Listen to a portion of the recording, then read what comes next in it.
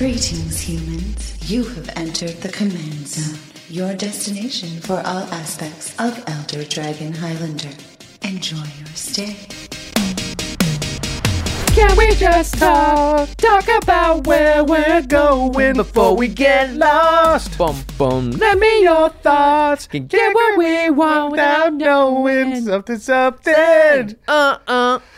That's it. Boom. That's as far as we're going. Can't we just talk, Josh? Can't we just talk? Or discuss? Yes, we can. Yes, we can. It's not a deck tech. It's a deck talk. Ooh. Two deck talks. Two deck talks. What's up, everyone? You are watching / listening to the Command Zone podcast. I'm your host, Jimmy Wong. How's it? It's Josh Lee Kwai. So we're going to be talking about the decks that Jimmy and I played on the most recent episode of Game Nights. We're not going to do full-on deck techs like we used to do.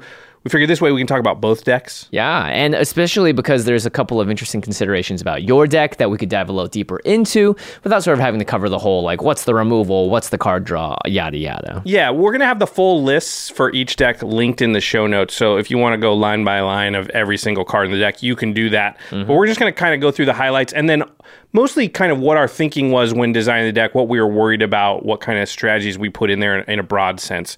So a little bit different than our normal deck techs. Hopefully you'll enjoy it.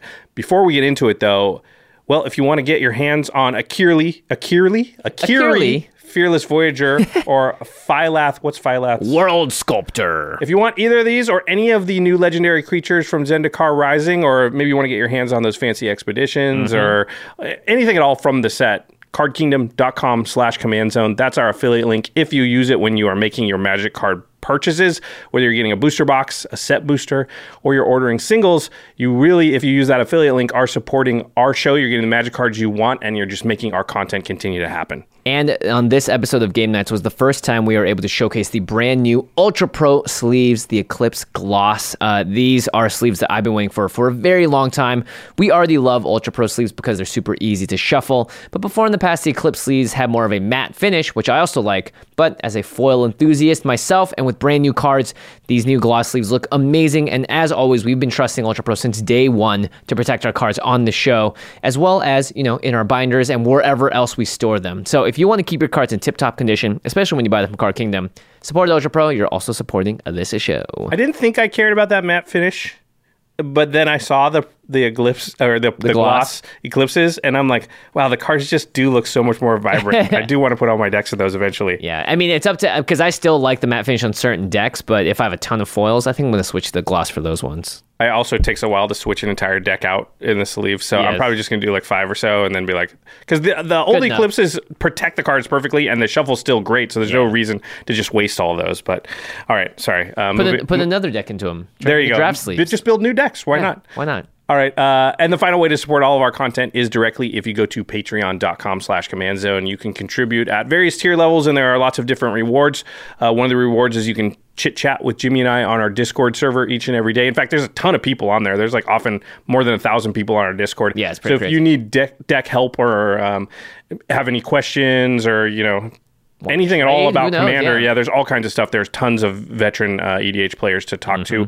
Also, patrons that qualify, they just qualified to get the Epic Play mat for free through the Patreon. And that's something, unfortunately, you can't get anymore because the Kickstarter's over. Sorry about that. Also, patrons are eligible to audition to be on Game Nights. Yes, this is huge. We've been waiting to hold these for a while now, but we think it's the right time. All you have to do to audition for Game Nights and to be eligible is just to be a patron of our show. It is okay to join the patron, literally just to send in an audition. That is totally fine by us. But this way, we at the very least are not opening the gates to everyone on the internet. We have to. Crazy. We got to limit it somehow, because if we got 100,000 submissions to audition for the show, there's no way to go through that many. But patrons, even if you just contribute $1 per month, you can audition for the show. We should mention that you must be 18 years or older to audition. Couple other questions we're getting a lot. Yes, if you're not from the United States, you can audition. There's some rules and restrictions. There'll be a link in the show notes. Make sure that you follow all of those instructions and read all those details. Also, obviously, there's a pandemic going on. We're just doing the auditions right now. We're not going to set a date yet for when we're going to record that episode with the chosen guest. We're going to wait, obviously, until the world is safe and it's okay to do that. So a lot of people are going, well, I can't travel right now because of the pandemic, and so I don't want to audition. We don't want you to travel either. Yeah, exactly. Once we pick the people who are going to be on game nights, once we pick the guest, then we're going to work with that person once the world again is safe to figure out a date that everybody is comfortable with and it works for everybody. Yep. Okay. Oh, and finally, we shout out one lucky patron every single episode. Jeez, almost forgot. This episode is dedicated to Nicholas Laranaga. Creature type Naga. Yeah, I was just going to say that. Creature type Naga. You got to build a Naga tribal deck. Yeah, Nicholas. You definitely do. Probably already has one. All right, let's go to the main topic, which we're calling Game Night's Deck Talk. Talk about decks. Nice falsetto. All right, so I've been playing around with Boros lately. We've talked about it a few times on the show. So this Akiri Fearless Voyager deck that I played on game nights was a chance to kind of showcase some of the stuff I've been messing around with on game nights, and I think it had a pretty good showing. I mean, obviously, I got knocked out first, but my deck you showed a little too hard. Yeah, but the deck definitely showed what it could do, and it's super fun to play. I played it a few times since. I think you've actually played Boros more than anyone else on the show. Have I? I've only done it twice. Yeah, I mean, Nobody's played it that much. Sunspeaker, Well, let's read Akiri Fearless Voyager just to get that out of the way. It's 1 red, white, so 3 mana total for a 3/3 core warrior. Whenever you attack a player with 1 or more equipped creatures, draw a card, and then you can pay a white and unattach an equipment from a creature you control. If you do, tap that creature and it gains indestructible until end of turn. This is almost, somebody pointed this out to me, this is almost like pay a white, unattach an equipment, target creature gains regenerate. Oh, right, it taps them and makes them indestructible. There's a little confusion with the first line. Whenever you attack a player with 1 or more equipped creatures, draw a card. This means that if you have multiple creatures that have equipment on them, if they all attack the same player, you'll only draw 1 card. But if they attack different players, you can draw up to 1 extra card per player. Yep. So if I have 3 equipped creatures and I attack Jimmy with 1, Mel with 1, Megan with 1, I'll draw 3 cards. Yeah, that's actually pretty good for Boros. It gives you the ability to do so. Of course, the hoop you have to jump through is a very Boros thing, which is equipping your creatures. Blah. Yeah, it's a tough thing, and I've mentioned this before. I'm not in love with the fact that they made an already sort of underpowered strategy, which is aggro, right? Voltron aggro. Yeah. Is there a weaker strategy in Commander? Then they said, on top of that, we can't even have you play that in the way that would be advantageous to you, at least give you the best chance of winning, which is generally focus on one player, knock them out, move down the line. These type of decks don't usually have a good time of it when they split their damage up among all the players. And you make a lot more people angry as a result. Yeah, exactly. But Akiri, she incentivizes that because you'll draw more cards. So it's still fine. It's still fine. I think, this is still a powerful deck, but you can't build, I don't think, an Akiri Fearless Voyager deck that's at like an CEDH level. No, definitely not. And one of the biggest things about equipment is that the equip cost is a huge part and a huge mana sink, especially in colors that do not have access to the same kind of ramp that other colors do. So you actually made a note that there is another kind of build of this deck based on that second ability. Yeah, so I chose not to build the deck in this way, obviously, but I think there is maybe a Akiri plus like mass board wipe deck because you can give your creatures indestructible for pretty cheap if you build it right. Mm-hmm. So there's probably like an Akiri deck that kind of plays similar to like a Tajik deck or even Avacyn, where it says, okay, I'm going to board wipe a lot and I'm going to give my creatures indestructible. Maybe even ones that do that with like mass land destruction simultaneously, like those cards that say destroy all artifacts, enchantments, lands, and creatures. And I'm just going to have like 3 creatures left at the end of this because I gave them indestructible. There's probably that build. Obviously, I think for obvious reasons, I didn't want to make that one for game nights. Yeah, it's a lot of tapping too. Like it's 1 mana, white mana each time to unequip creatures, and you're saving like 3 creatures at most from a board wipe. So and then you have to have how much mana because board wipe 7 mana total. Yeah, it's a lot. Okay, so let's talk about. I obviously leaned into the card draw aspect. Big surprise. You kind of need to. Yeah. So let's talk about the challenges of building this deck. There were sort of 3 main challenges that I ran into. One was balancing creatures and equipment. And another thing we've talked about, I think, Jimmy, on the last few episodes when we've talked about Akiri and stuff, is equipment decks naturally have this tug and pull of like, well, you need equipment because otherwise your commander doesn't do much because it literally says equipment in both of its abilities. Yep. But then equipment do nothing. If you just play a Sword of Feast and Famine out on the board and you don't have anything else, it doesn't do anything. Yep. So you need a balance of creatures and equipment. You can't do too many of either because there will be games where you draw more of one type than the other, and you're not going to be happy about it. So that was a big challenge of building the deck, was figuring out, like, how do I make sure that I have creatures to put this equipment on, but also make sure that I have equipment, but never have a lot of equipment and no creatures. And that's just a tug and pull we'll talk about a little further. The second challenge was figuring out how to not just fold to like key removal or board wipes. And that's a problem that I think Boros and generally like creature-based attack strategies have, which is you often get out to these good starts and then you can't hold on to them because somebody just cyclonic riffs and the game's basically over for you. Or they say, okay, remove that creature and that creature, and the game's basically over for you. Or in response to you paying 5 to equip it, sorry, it's going to get pathed. Ooh. Yep. And now it's like, oh, they removed my 2 key creatures, and that's it. Now I got to play a creature, equip it, wait to get around rotation of the table, and I can just never sort of get my footing again in that game. Not to mention Akiri is like your only really reliable card draw card in the entire deck. She gets removed once and costs 5 mana the second time around. You are in an awfully disadvantaged position at that point. Yeah, so you want to sort of, figure out a way to not fold to key removal and board wipes. And then, this is related, but the third challenge of the deck was remaining relevant in the late game. These decks often are scary early, and then by the time you get to 9, 10, 11 turns, the stuff that other people are doing just outclasses the stuff that you're doing because all of your stuff is sort of meant to get out and attack people early. Yeah. Yeah. So, number 2 and number 3 are sort of both partially about ramp and cards, right? Or amount of mana. And this is obviously a problem that Boros has. Like, one of the reasons Boros is weak is because around 9, 10, 11, those turns, other players have 15, 16 mana available to them, and you have 7 or 8. And so they're just basically taking 2 turns when you're taking 1. And that just means if the game goes that long, and most games do, we found, you're just falling behind every turn that happens. So how do you keep up in those realms was a big question I'm always asking when building any deck, but especially Boros. Yeah, and we'll talk about it in a little bit, but you definitely found an interesting, albeit slightly prohibitive way to do that. And that's something that I think is an interesting thing to take note of, especially if you're someone at Wizards, because if this is one of your only options to do so... Yeah, maybe Boros needs some help, like we've been saying, a little bit of help, yeah. The next area of that we've just sort of talked about is tempering your equipment expectations. This deck has 13 total equipment in it. That was the most felt like I could fit. Before you start overwhelming, you don't want to again draw a hand and have 5 equipment, no creatures. Yeah, so that started to happen when I would goldfish it when I had like 15 or so equipment. And that feels weird because usually we say, if a deck has a theme, it wants 25 or so of that thing, but this is not the case here. Yeah, and equipment, again, unlike a creature in another deck that might fit a theme, just doesn't do anything by itself. It requires another piece of person or human or creature or whatever to make sure it works.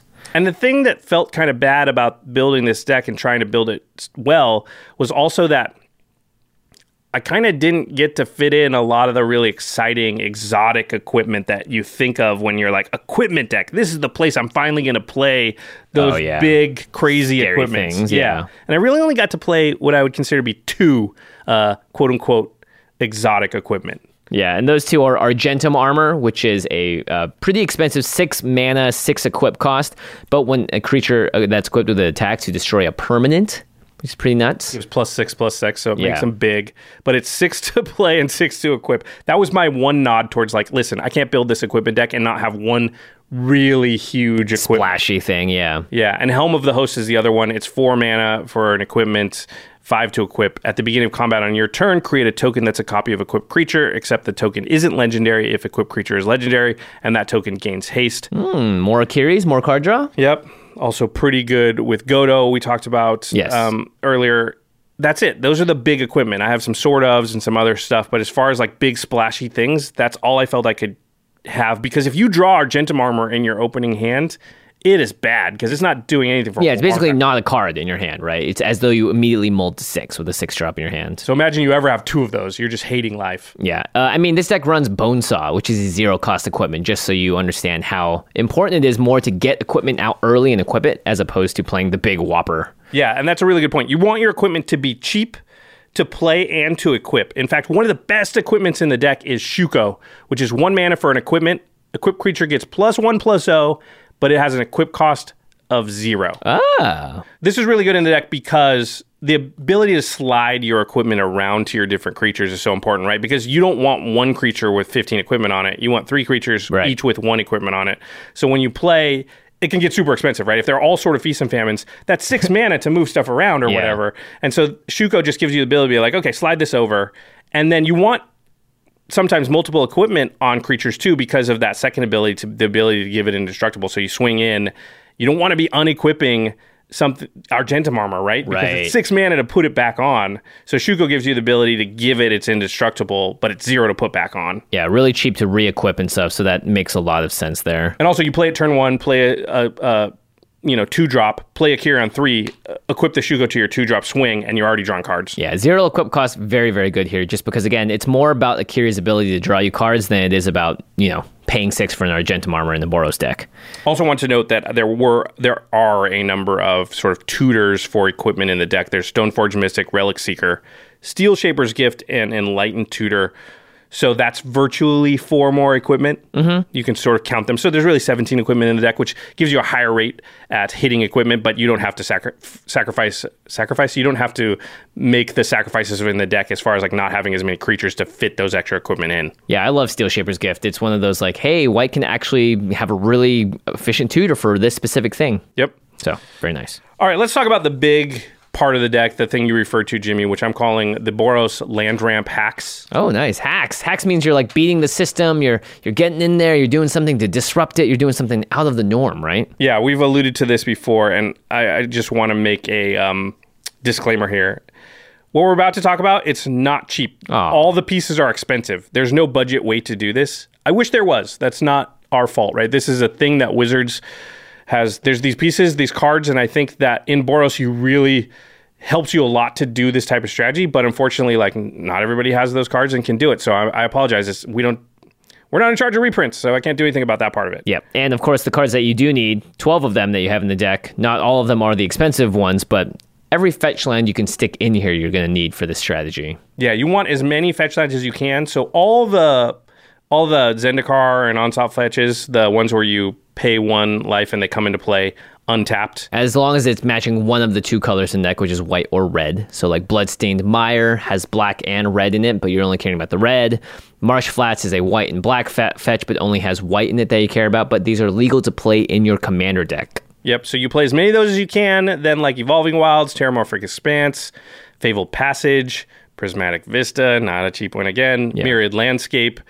You're playing as many of these as possible because you're going to put Crucible of Worlds in the deck, first of all, another not cheap card, especially with Zendikar Rising just coming out and every card being good with that. That's a card that lets you play lands from your graveyard. So this is virtual card draw every time you play a land from your graveyard because that's a land you didn't have to draw for your deck or play from your hand, right? Yep. So there's some card advantage right there. And then you're also going to play, there's these white cards, and they've printed a few of them recently, that bring back permanents from your graveyard to the battlefield if the permanent went to the graveyard that same turn. Yep. So Brought Back is the one from M20. Savin's Reclamation came in the commander set recently, and Second Sunrise. Now, Second Sunrise is a bit more risky because each player returns to play all artifact, creature, enchantment, and land cards that are put into their graveyard this turn. But Brought Back and Savin's Reclamation are about returning permanents, sometimes with a CMC cost, or ones that were put there to the graveyard this turn and to get back to the battlefield. So it's almost like rebuying, again, a fetch land. Brought Back is very powerful if you have it in your opening hand with 2 fetch lands, because it's white for an instant. Choose up to 2 target permanent cards from your graveyard that were put there from the battlefield this turn. Return them to the battlefield tapped. So here's what you do. Fetch land turn 1, don't crack it. Mm-hmm. Turn 2, fetch land, crack them both. Go find 2 plains or 2... whatever, plateau, shockland. Yeah. Now you have 2 white. Tap the 2 white, cast Brought Back. It brings the 2 fetch lands back into play tapped. You just explosive vegetation for 2 mana. Yeah. So you've got 4 mana in play at the end of your turn 2. And you can do that sometimes, right? Brought Back with 12 fetch lands in the deck is a decent chance to do that. And even if you just get 1 fetch land back, it's Rampant Growth, which white doesn't have. Yeah. So Brought Back with enough fetch lands is just an extremely good card in the deck. Second Sunrise can do the same thing, but on turn 3, a little harder to do it. I've found myself more likely to do Second Sunrise like turn 6 or 7, where I get like a Myriad Landscape, maybe crack a another fetch land, maybe a Wayfarer's Bauble, to try and do 3 things all at once. Yeah. Second Sunrise, boom, get 3 things back. It's also very good at, board wipe protection. If someone, a lot of artifacts in this deck, so if someone Vandal blasts you, then the Second Sunrise is going to save you quite a bit there. Yeah, and a lot of times holding open Second Sunrise feels bad because if they don't board wipe you, you feel like you wasted it. But if you were simultaneously like, I'm holding open all these things, and if they don't board wipe me, I'm going to crack my Mirrored Landscape, crack my Wayfarer's Bauble, crack this fetch land, get all 3 back onto the battlefield. And if they do board wipe me, then I'm going to get all my creatures back on the battlefield with it and protect myself that way. Yeah, pretty sweet. And then Savin's Reclamation is a 3 mana, but this one's a sorcery. It's returning a target permanent with CMC 3 or less, and then you can actually flash it back for 4 and a white. And if you do that, you actually get to cast it twice and choose a new target. So this is also good for if someone gets rid of your Sword of Feast and Famine, which is a 3-drop thing, as well as the fetch lands, your Crucible of Worlds, whatever key pieces you need to keep that train going. And Face Reward is another one. I didn't put it in the deck. I thought 3 of these was enough, but you could use that as one of the cards in this sort of suite. And that's only like 5 to 6 cards. That's, I call it a package, right? That package of like Boros Land Ramp is not huge and doesn't affect your deck a lot. It's just not cheap because of Crucible of Worlds and all the fetch lands. But fetch lands are replacing lands in your deck, so it doesn't change your deck building much. And so you're just saying, can I make room for Crucible of Worlds, brought back Second Sunrise, Savin's Reclamation? And all of a sudden, that actually does a pretty good job of helping you ramp quite a bit because Enlightened Tutor can go find Crucible of Worlds. Right. And then you've got other synergies with cards you're already going to play.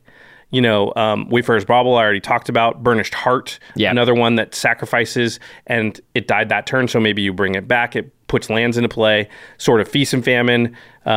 You mentioned, Jimmy. Also, like Sunforger can go get the instant versions, can get brought back, and Second Sunrise. And we passed it off of that. Yeah, so you can set this up knowing that, Sunforger is going to get me the Second Sunrise. I'm going to set up my fetch land thing, crack a couple of them, get some extra lands in play. And I found myself with this deck fairly often, in the middle turns, 5, 6, 7, doing the brought back Second Sunrise thing and getting an additional 3 lands into play through some, careful planning. And that actually catapults you into a position where, like, often I'll be even or ahead of even green decks with the amount of lands I've got in play. Yeah, I mean, turn 2 Explosive Vegetation with that brought back plays pretty strong. And 5 to 6 cards may seem like a lot, but Crucible of Worlds plus a fetch land is guaranteed card draw. And that's just like something that white would die to have. Unfortunately, it comes with 2 very expensive cards, but them's the breaks. Yeah, I mean, like we said, we wish they were cheap. They're not. And then you get other synergies in the deck because you're going to be doing the fetch land thing. You got 12 fetch lands. You're going to Crucible of Worlds, brought back, all this stuff going to bring lands into play. So you get to play like Felidar Retreat, which we've talked about a few times. Good. Every time I get that card onto the battlefield, it just feels so good. And this is in a Boros deck. Yeah, Felidar Retreat, just so you know, it's a new card from Zendikar Rising, 3 in the white for an enchantment, landfall. Whenever a land enters the battlefield under your control, you can choose one. You can create a 2/2 white cat beast creature token, or put a +1/+1 counter on each creature you control, and those creatures gain vigilance until end of turn. So again, when you have fetch lands, that's 2 landfall triggers right there. When you have the brought back Second Sunrise type stuff, you're getting tons of landfall triggers. You make your creatures huge, give them vigilance, do whatever you want. Make more cats. Yeah, I had a game the other night where I hit 4 landfall triggers the turn I played Felidar Retreat because of brought back, and then I hit 2 more on my turn to give everything +1/+1 because what I brought back was 2 fetch lands, and then I ran out of basic lands in the deck. Just because of how much I was doing this. I think there's an improvement I can make. I think I could put 3 or 4 more basics in the deck, but that's how much lands this deck is getting onto the battlefield. Amiria Shepherd is another card that takes advantage of landfall. It's a 4/4 angel for 7 mana, but it says when a land enters the battlefield under your control, you may return target non-land permanent card from your graveyard to your hand. But if the land is a plains, you may return the non-land permanent card to the battlefield instead. And so with all this shenanigans with Crucible, brought back, all that stuff, you're often able to rebuild board states that have been lost with Amiria Shepherd. So it's a card you hold in your hand and wait until like you've been set back. Don't just float it out there when you're ahead. Yeah. And then go boom, crack, crack, crack, brought back, bring back like 5, 6 things that died. And that just goes nuts at that point, too, which is pretty insane. Not to mention, because you have Crucible of Worlds, the modal double-face cards that come in Zendikar Rising are also affected by this because if you're playing a card, let's say like Valakut Awakening, which is 2 in red for an instant to put any number of cards from your hands on the bottom of your library, then draw that many cards +1, it's a land on the back. So in the graveyard, you're able to play this as the land side of it because that's what Crucible of Worlds says. So you're actually getting double value off it. You can play it as the spell spell side, and Crucible gives you access to it on the permanent side. Yep, exactly. There's a 1/3 creature, Skyclave Cleric, that I put in the deck because it's a modal double face card. And that means I can put equipment on it, swing around with it. If it ever dies, it goes in my graveyard, and Crucible could possibly get it back, or even, Savine's Reclamation or something if I need to. Yeah, because Skyclave Cleric is a permanent, you can get it back with Brought Back and Second Sunrise, and then play it as a land. Valakut Awakening and Sigiri's Shelter, which are the other two in this deck, are not permanents, so those only function with Crucible of Worlds, but still very powerful. And then, of course, like Strip Mine, very good with Crucible. Oh, gosh. A card you want to play in most decks. Scavenger Grounds. You can just silver bullet a lot of graveyard decks by just having Crucible and Scavenger Grounds and just being like, well, you're never going to have a graveyard for this whole game. Yep. Obviously, it hurts you a little bit because you want to do the Crucible thing, but... And Strip Mining someone every single turn is brutal. Yeah. Even if they have a ton Actually, of lands. that won't work with Scavenger Grounds. It'll exile itself, won't it? Yeah. Sacrifice a desert, exile all cards from all graveyards. It's in there. So never mind the Scavenger Grounds thing. But No, it you will work sacrifice with... itself, right? You tap it, sacrifice it, and then... It exiles itself from the graveyard. Oh, when it gets to the graveyard? Yeah, because that trigger is on the stack, right? Oh, yeah, you're right. Yeah. Strip Mine, though, still good with Crucible of Worlds. Strip Mine is, that's dirty. If you want to lose some friends, Strip Mine Crucible of Worlds Hey, is a listen, great you're way. playing Boros Equipment. Yeah, okay, fine. Okay, do whatever you want. Have fun. All right, and finally, don't call it a comeback is the last the last section that I wanted to talk about. So what are we calling it then? Winning when you're ahead is fairly straightforward, right? Just keep doing what you've been doing. So you don't really have to think about that too much in the deck. But it's important, I think, when deck building to consider, well, how does my deck come from behind in games and end up winning? Like, when you're building your deck, you need to think of this scenario because you're going to be in that situation quite often in games of Commander. So I always want to have some options that give my deck a chance to come from behind and win. And the first step of that is having enough mana, which we've covered, right? So that you can do a lot, even if you've been set back and you're behind. If you're just at 5 mana, your ability to recover and come back from behind is almost nil. Whereas if you have 12, 14 mana on the battlefield, even if you untap and that's all you've got, you have a chance, right? Because you can do a large amount of stuff. So be explosive was one thing I wanted the deck to do. So Handweir Battlements is a good card that's just a land that can give haste to a creature. Yep. The next one is Goblin Assault. Oh, this is down my alley. Yeah. It's just you're creating a 1/1 red goblin creature token with haste at the beginning of your upkeeps. And you're just basically making a bigger army. And like with Akiri needs creatures to equip stuff too. So even if those creatures die in combat, you're still able to draw cards with Akiri. And I like that it gives it haste, right? So that if I've got that Goblin Assault out and they board wipe, on my turn, it makes a goblin that I can slide some equipment onto and be attacking again right away. Yeah. Because I don't want to play a creature and then just be like, equip, turn. go. Yeah. Yeah, I want to be swinging. And The then less chance someone has to remove one of your creatures with a removal spell, sorcery, or instant, the better it is for this deck. Lightning Greaves, again, might seem a little weird. It can get awkward because it gives Shroud. And so you sometimes are like, Lightning Greaves onto it. Got to move it over to another creature to equip it with something else. Then move the Lightning Greaves back. But it does give haste, and it's 0 to equip. So notably, Akiri can also unequip it because she does not target with her second ability. It's just you may unattach an equipment from a creature you control. Yeah, that's nice.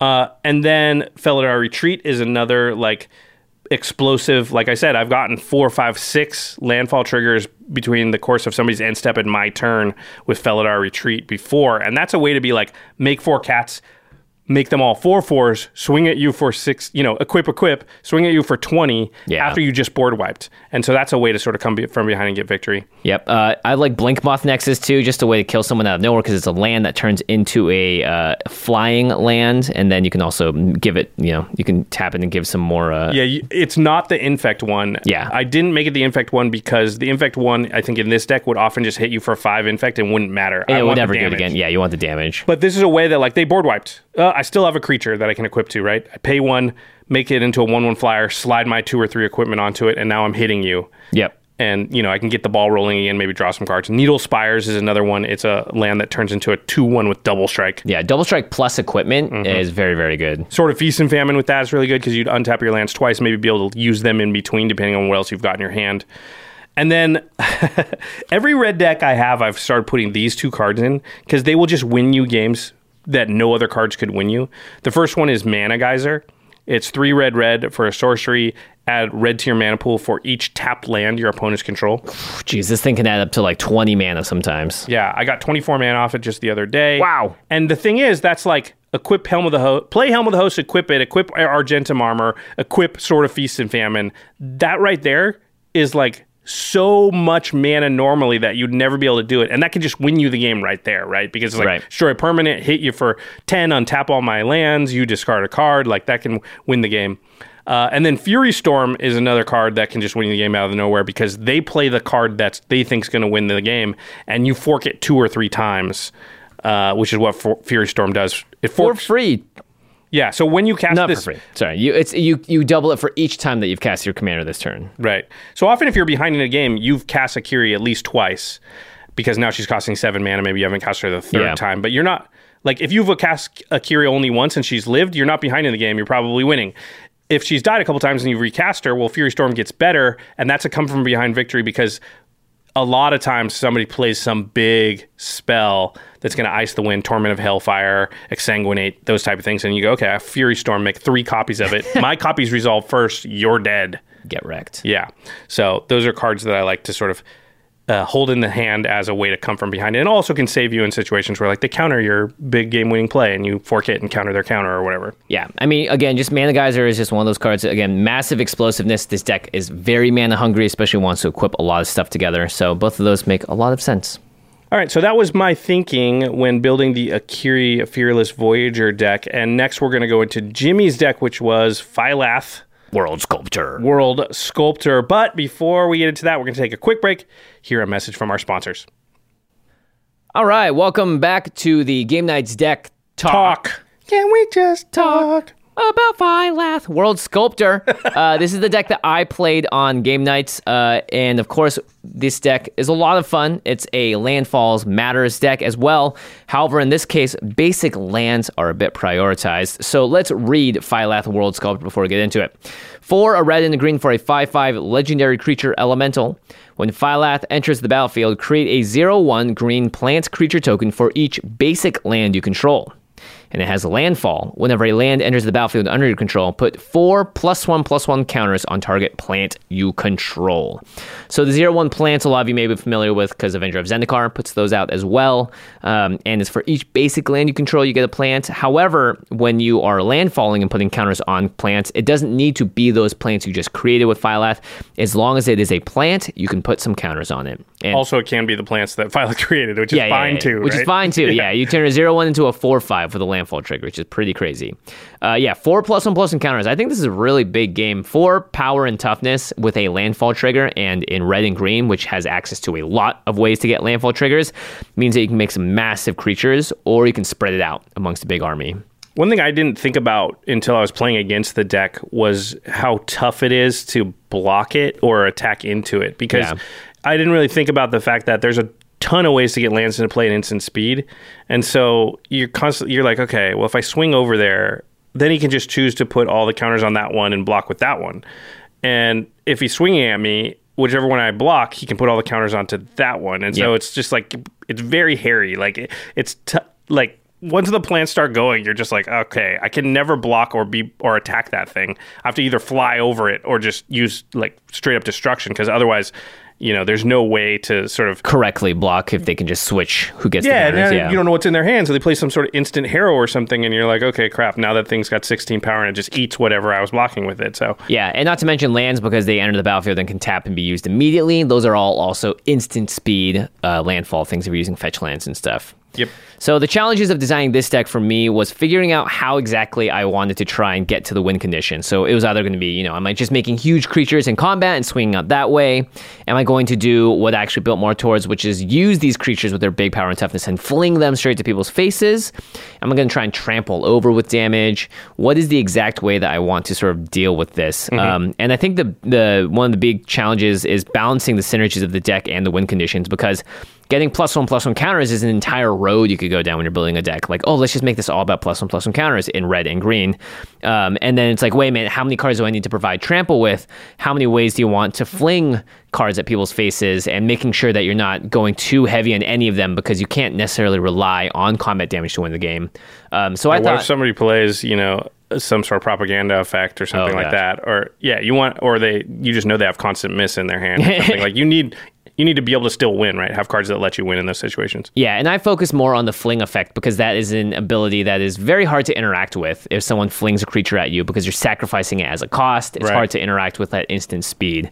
And then the final challenge was deciding how many of these put extra lands into play cards I wanted to use. So cards like Azusa, Mina, and Den. And overall... Oh, you mean play extra lands per turn? Play extra lands per turn, yeah, because that means more Phylath triggers. And for me, I actually kind of went away from that because Craig kind of had a very similar deck on game nights before. Rada, yeah, and Azusa and all that. And I was like, you know what, as also, like, Azusa and those cards are slightly higher on the budget range, as are a lot of I could just play every fetch land in this deck, right? So I decided, Who would do that? I'm going to try and go more of the non-expensive route to see if I can do this without, just making it a super expensive deck at the end of the day. Well, I think, and also you came up with a bunch of ways to put lands into play at instant speed, which Azusa and Mina and Den don't do, right? Yeah, they just play them on your turn. Which sort of leads into that thing I was talking about, which makes it harder to block. Like, if they have Azusa out, it's... at least you know what you're facing. They either had to play the land or they didn't, right? Whereas if they've got something that says tap, put a land into play from their hand, well, it's like, okay, crap. Now they can do that at instant speed. At instant speed, yeah. And so I can't block, yeah. Well, you can block. You're just going to not like it. It's true. It's like, maybe I need to because I also don't want to just take, 12 damage to the face. Yeah, that's one of those things, like, you're often willing to trade off a creature if you know you're going to take, like, 16 otherwise. Yeah. You're like, fine, I don't want to take almost half my life total. But it can also be hard because it's like, well, I'm swinging at you with 3 plants. Okay, if I block that one, he'll just put the counters on the other one. So, yeah, it gives you all the agency. Yep. Okay, so let's talk about some of the ways to get landfall triggers in this deck. One of them is a really exciting one from Zendikar Rising. It's called Nahiri's Lithoforming. X red sorcery, sacrifice X lands. For each land sacrificed this way, draw a card. You may play X additional lands this turn. Lands you control enter the battlefield tapped this turn.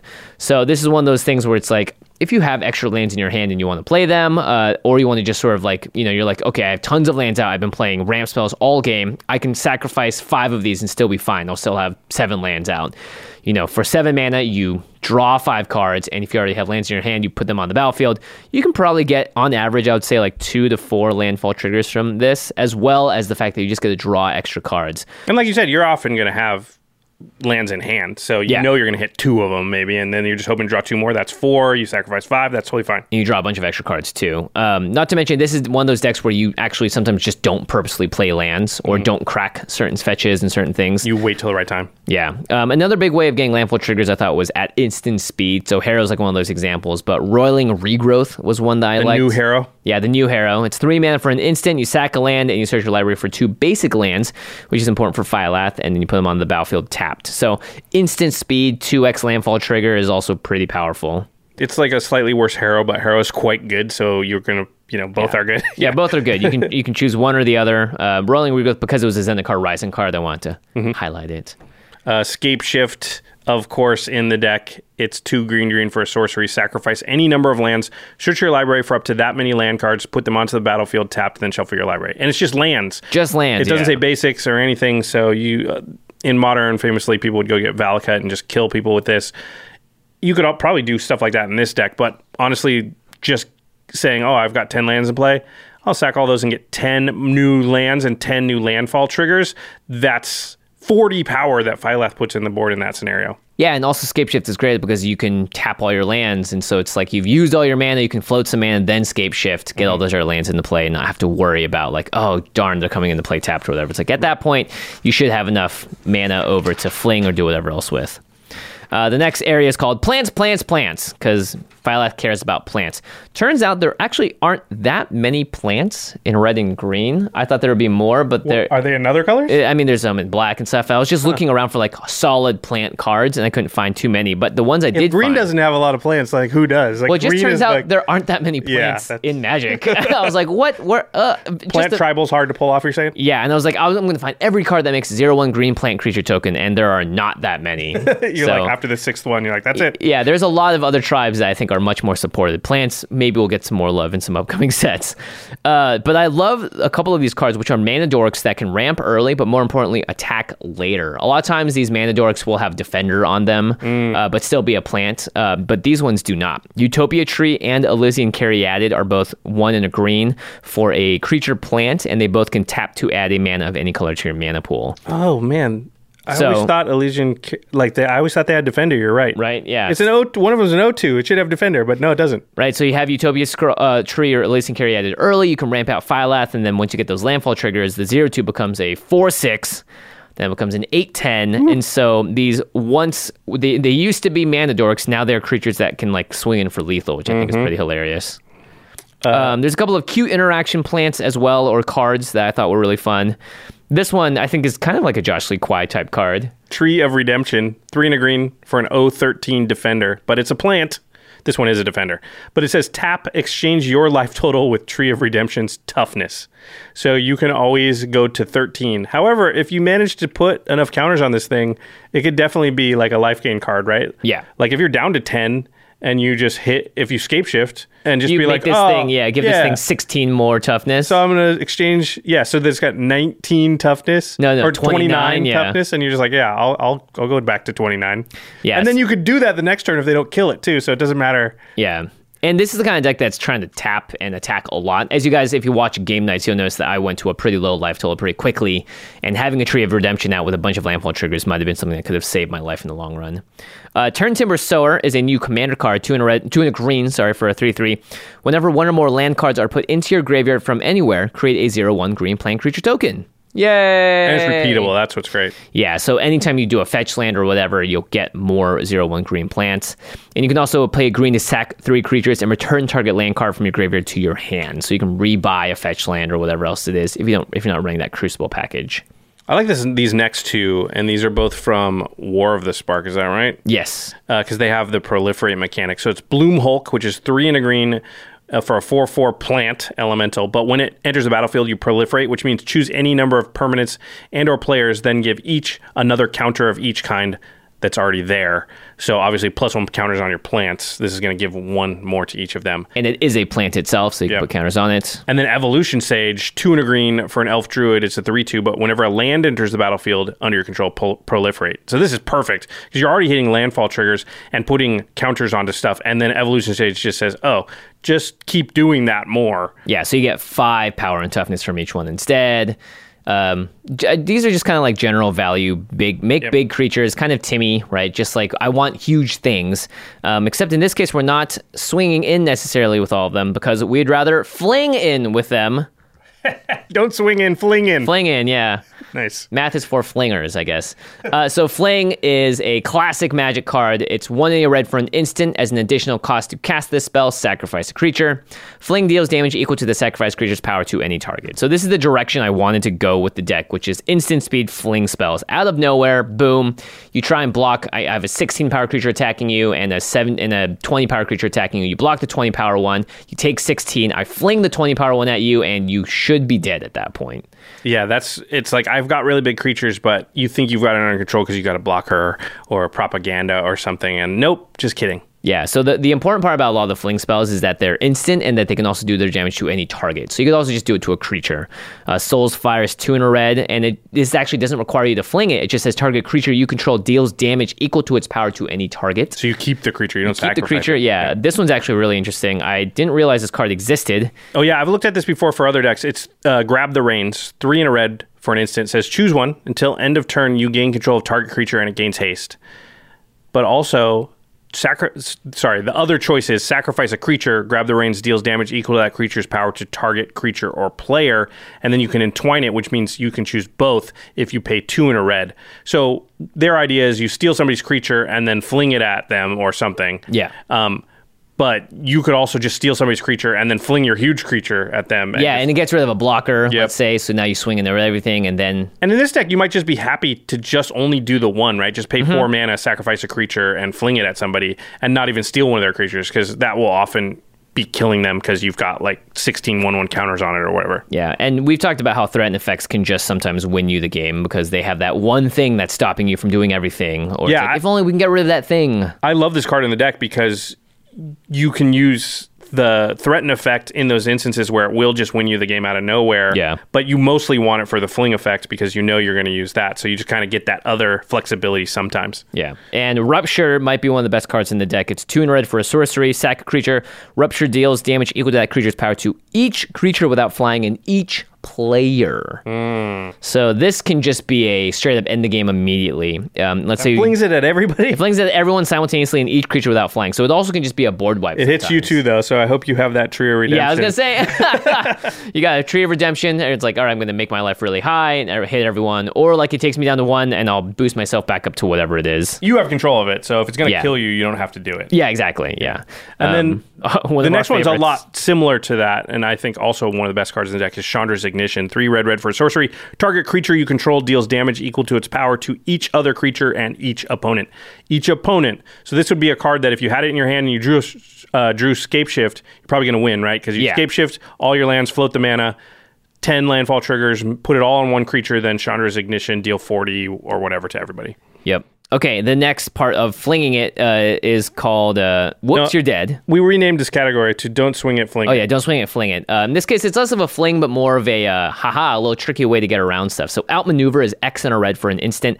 X target block creatures deal combat damage to defending player instead of blocking creatures this turn. Wait, what? Yeah, so let's say you swing in with 3 16, 17s. All 3 of them get blocked. You pay 4 mana, and now all 3 of those creatures just It's as if they weren't blocked. As if they weren't blocked, yeah. Well, they still take damage as if they were blocked, but they deal damage just to the player instead better of than blocked trample. Creatures. Yeah, it's better than trample. It just gets right through to the player. It's just one of those things where it's like, oh, sorry, you thought you had this all blocked and figured out. Doesn't matter. Yeah, you're like, okay, you made 7 tokens and you thought you were just fine. Yeah, because you gonna keep blocking my stuff. Yeah, and this stuff doesn't have trample, so it's fine. And nope, you're dead. Yeah. That's pretty cool. Whoops, you're dead. The next one we saw on game nights, it's Mage Slayer. 1 green red for an equipment. It costs 3 to equip, but it says whenever equipped creature attacks, it deals damage equal to its power to defending player. So just as soon as you declare attack, boom, it hits him for 16. That's what I learned. Yep, pretty exactly good. 16. Exactly 16. It's always going to be 16, apparently. Nice thing is that you don't need to have them hit the creature. You don't even have it be blocked, whatever. It does the damage, and then if they don't block, it does even more damage. Yep. So you could attack, fling it, do all that stuff. This deck, again, is looking to like put out 30, 40 points of damage in a single turn and just take out the player out of nowhere. Yeah. And then, of course, if things are getting dicey and people are like, hey, we need to get rid of these creatures, then you're going to want to play a brand new card that is not a plant, but is very fun. It's Slippery Bogbonder, 3 and a green for a flash 3/3 with hexproof. When Slippery Bogbonder enters the battlefield, put a hexproof counter on target creature. Then move any number of counters from among creatures you control onto that creature. Oh, so you go...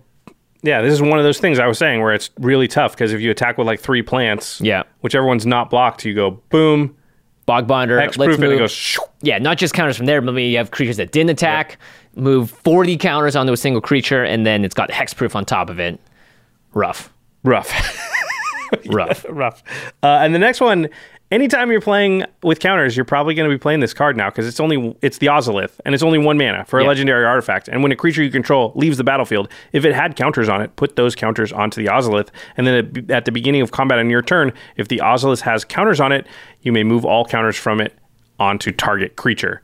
This is a way to just keep your counters around, right? Because something dies, it had 8 counters on it, 8 counters going on Ozolith. Then at combat on your next turn, you put those 8 counters onto the creature. Let's say that creature dies. Mm-hmm. Those counters go onto the Ozolith. So it's just gets pretty hard to get rid of them. You have to exile or bounce or get, Yeah, and the counters just keep adding up. It could be 4 the first time, then there's 8, then there's, 12 on there. It's when 16. the creature leaves the battlefield, too, so you can't even exile or bounce. You have to kill the Ozolith. Yeah, you have to get rid of the Ozolith. Yeah. So the card is pretty nuts. Again, it's just a way to ensure that you made all this work to get those creatures big with your landfall triggers. Now you got to make sure those counters stick around. Yeah, that's pretty scary. The last sort of segment about this deck is, yes, trample does matter a bit, or just sort of big damage outside of being able to fling stuff at people. I think like the most conventional way of winning with this deck is just making a bunch of plants, having plants that aren't from Phyalth also have counters on them, and just swinging out constantly. Yeah, and just making it so that you can't block, and you can block 3 out of the 4, and then I have tricky ways to either switch the counters around, add more counters, or fling to get you the last of the way there. Yep. So Xenagos is sort of, I think, one of the better cards in the deck. Again, it's just a card that adds +X to a target creature at the beginning of combat in your turn, where X that creature's power. So it just doubles everything. Gives it haste, too. Yep. Invigorating Surge is also really similar. It's 2 and a green for an instant. You put a +1/+1 counter on target creature you control. Then you double the number of +1/+1 counters on that creature. So that, if it's an 8/9, it goes to a 9/10, and then it gets... Oh, sorry. Yeah, and then it would get 9 more yeah, it goes counters. 18, 19. Oh my Lord. I mean, at that point, also, this is It's great an instant. setup. Yeah. So that's another like, hey, you didn't block it. That's what I learned about this deck. You can't not block the plants unless like he's tapped out, because the one that gets through can often kill you, or at least like you thought it was going to hit you for 4. No, it's going to hit you for 24. Yeah, and it was, to me, again, the way I played game nights was like, I'm putting someone at 4, letting them die immediately to a single attack. Let's let someone else finish them off because I couldn't do it. And that didn't pan out exactly how I wanted it to. The next one is a land. It's Skarg, the Rage Pits. It can tap for a colorless or diamond mana, but you can also pay a green and a red and tap it, and target creature gets +1/+1 and gains trample until end of turn. So a land that gives trample. Yep, very nice. And then Garrick's Uprising is actually one of the better cards in the deck. It's 2 and a green for an enchantment. When Garrick's Uprising enters the battlefield, if you control a creature with power 4 or greater, draw a card. And again, the smallest your plant can be with 1 landfall trigger is a 4/5. And Phyalth is a 5/5. So. Yep.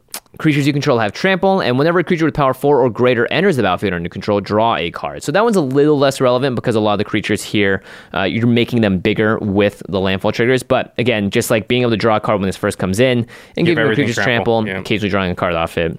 It's where you want to be.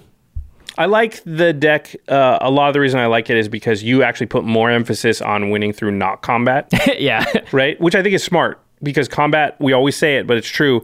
It's the most conventional and most common way for players to have, for what a deck wants to do, right? If you were just to say, blind, what is the best odds of what any given deck a single person is going to have, what it's going to want to do to me? Most of the time, your best guess is, well, kill me through combat damage, right? That's just the most common way to die. So as a result, everybody just builds their deck so they can at least handle creature combat. They have some answer for it. Nobody builds a deck and is like, well, what if someone attacks you with creatures? I have no answer for that. No idea what to do. Yeah. Why? Who would do that? I'm never prepared for that. And combat is just tough because you have to enter a combat phase. You have to tap the creatures to declare where they're going to be attacking. And so you just forecast what you're doing way ahead of ever actually doing the combat damage. So making that sort of the sub theme of the deck, where it's like, yeah, I can do that, obviously, but I'm going to concentrate in this other area, I think is smart. Get around all their stuff. So that's it. That's the Phylath Fling Sculptor deck. It's all about don't swing it, fling it. Don't swing it, fling it. That was great.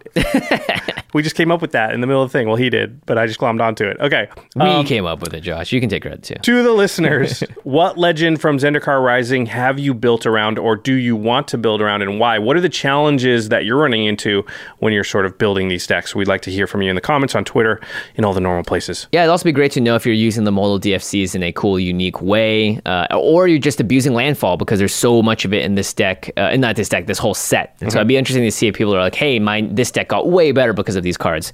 Always fun to see that stuff. All right, and if you want to pick up the MDFCs, or maybe Phylath, Akiri, any of the new legendary creatures from Zendikar Rising, maybe the new Precon Commander decks, you want to get booster boxes, packs, set boosters. There are so many things to get now. CardKingdom.com/Command Zone. That is the place where you want to go to get them, because they're going to ship you your stuff faster than anybody else, and it's going to be in better condition. Yeah, that's the best feeling in the world, is getting your cards, opening them up, and being like, I ordered these 2 days ago. This is crazy. I can play them right now. And of course, a big thank you, as always, to Ultra Pro. You can see we have some new playmats underneath us here from Zendikar Rising. These are the Expedition art, right? Yeah, probably. As always, Ultra Pro with every new set comes out with beautiful new playmats and new art. So you're always able to sort of refresh what your battlefield looks like, or just theme it around what you want to do. Plus, a lot of these I use as just mouse pads. I have all around my house. So they're multi-purpose, really well made. We rely on them to protect our cards, to make our playmats for our Kickstarters. And we can't recommend them highly enough. So the next time you're at your LGS and you want to support them, you can definitely buy some Ultra Pro products, and you'll also be supporting us. Yeah, for sure. You want to protect all your game pieces. All right. Before we go here, we just wanted to give a reminder that auditions for game nights are currently open. There's a couple of rules and restrictions. There's going to be a link in the show notes. Click on that for all of them. A couple of restrictions I want to tell you about, but there's not all of them necessarily. You got to be 18 years or older to audition. Sorry, that's just a legal thing. I know our younger fans, they always guilt trip us about it. We don't want that to be the case, but that just is the case. I'm sorry. That's just if we could, we would allow you. Yeah, absolutely. We just can't. And then the other thing is that a patron at any level is qualified to audition. So $1 per month, and you can enter the auditions. There is a deadline, though. It's November 1st. So yes. Yeah, and your audition will take a little bit of work, so you probably want to go click on that link, read through the rules and restrictions, the deadlines, all the info on how to enter. Yeah, make sure you enter correctly. We've been getting a few emails that's just like a link, and that's not going to cut it. We have to organize these emails so they don't just disappear everywhere as well. Yeah, we need your information. All that stuff is listed. Just make sure that you follow the instructions, because there's going to be hundreds and hundreds of people that are going to submit auditions, and it'll be easy for us to just disqualify people that, just didn't follow the instructions. Yeah. Also, like, if you're not following the instructions, well, we kind of need you to follow the instructions when you come film too. So It's a good sign that you know how to follow the instructions. Oh, and if you were a part of the Game Nights Kickstarter last year and qualified for an audition, you can send in 2, one for the Game Nights and one for the Patreon if you happen to be on Patreon. Yeah, that's a really good point. If you were at the champion level or above for it was the coins and the t-shirt Kickstarter from last year, then you are eligible to audition, and those are separate. We're going to pick one person from the Kickstarter, one from Patreon. So if you qualify for both, audition for both. I would suggest sending in 2 different audition tapes. 2 different decks you're going to talk about or experiences or whatever you want to share. Yeah, it's a story from a Commander game. Tell us 2 different stories. Just because if it's the same one, then we might get mixed up as to which is which. Yeah, totally. Okay, now it's time for the end step, where we talk about something cool outside the world of Magic. It's like it ambushed me. Like I was like, end step. When the episode's done. We only do it on every single episode of the podcast, and yet somehow it came out of nowhere for me. Have you been watching anything fun? Have I been watching anything reading? Fun? Or eating? I mean, it's hard to eat right now because of the pandemic, so it's all just delivery food, right? Yeah, delivery and at-home cooking. Or at-home cooking, yeah. So there's not... Oh, you know what? I've been doing a lot of charcuterie plates at home. This is a thing that my girlfriend and I, we have this tradition now on Saturdays. Okay. I make the charcuterie plate, but we usually go to the grocery store, and I have a little cheese collection now, and we have some prosciutto and some other cured meats, and I get it ready, and that's me cooking, quote unquote, because I'm not a good cook. Josh's cooking is just cutting meat and cheese and crackers up. Yep. I display it nicely. If you follow me on Twitter, I put a lot into the presentation part of it, a little bit of hummus. They say you eat with your eyes. So. Yeah, exactly. Yeah, so I don't know. I don't know what to say about it. Charcuterie plates are great. I love prosciutto. I love a good prosciutto. It's a simple, nice way to express yourself as a culinary artist, as well as have a delicious meal. There you go. There you go. There you go. There you go. Do you have a favorite cheese? I'm so basic. I love cheddar. Yep. I also love goat cheese. Oh yeah. I would eat blue cheese more if it didn't have a vendetta against my stomach and internal system. Oh yeah. That can mess up your stomach. I think blue cheese hamburgers though are my favorite kind of cheese to put on a burger. Like a truffle goat cheese. We did this thing, and we had a fig jam. Oh, nice. So truffle goat cheese, fig jam on any sort of you don't want the cracker to have a lot of flavor because it'll overpower the flavor of that. But goat cheese, fig jam, very, very good together there. That's my end step. Try that. Nice. Goat cheese and jam is an excellent combination. Yeah, because it's that sweet and savory thing together. Yeah. Okay. Like dipping a French fry in a milkshake. Yeah, it's making me hungry. And it's almost lunchtime, so it is. Let's get there. But quickly, we have to thank our editing, graphics, and logistics team here at the Command Zone, which is Ashlyn Rose, Craig Blanchett, Lady Danger, Manson Lung, Jake Boss, Josh Murphy, Alfred Estaka, Patrick Nahn, and Sam Waldo. Then we have another edition, right? Oh, and Justin. No, and Justin Masseth. Nice. Yes. Thanks, everyone. You all rock. I almost forgot Justin. He's been here 2 days. I'll remember his last name better. To Josh's credit, I didn't even know the first or last name because you just met him. I just met him. Literally, I sat down and I was like, "Hello, nice to meet you." And of course, special thanks to Jeffrey Palmer and Sam Waldo, who do the living card animations behind this. This one's done by Sam. A bunch of them are done by Jeffrey, who also has done the opening animations on our YouTube channel at youtube.com/The Command Zone Podcast. You can give Jeffrey some love on Twitter, as always, at LivingCardsMTG. All right, everybody. Thanks for watching. We'll see you next time. Let's go get lunch. Yeah, please.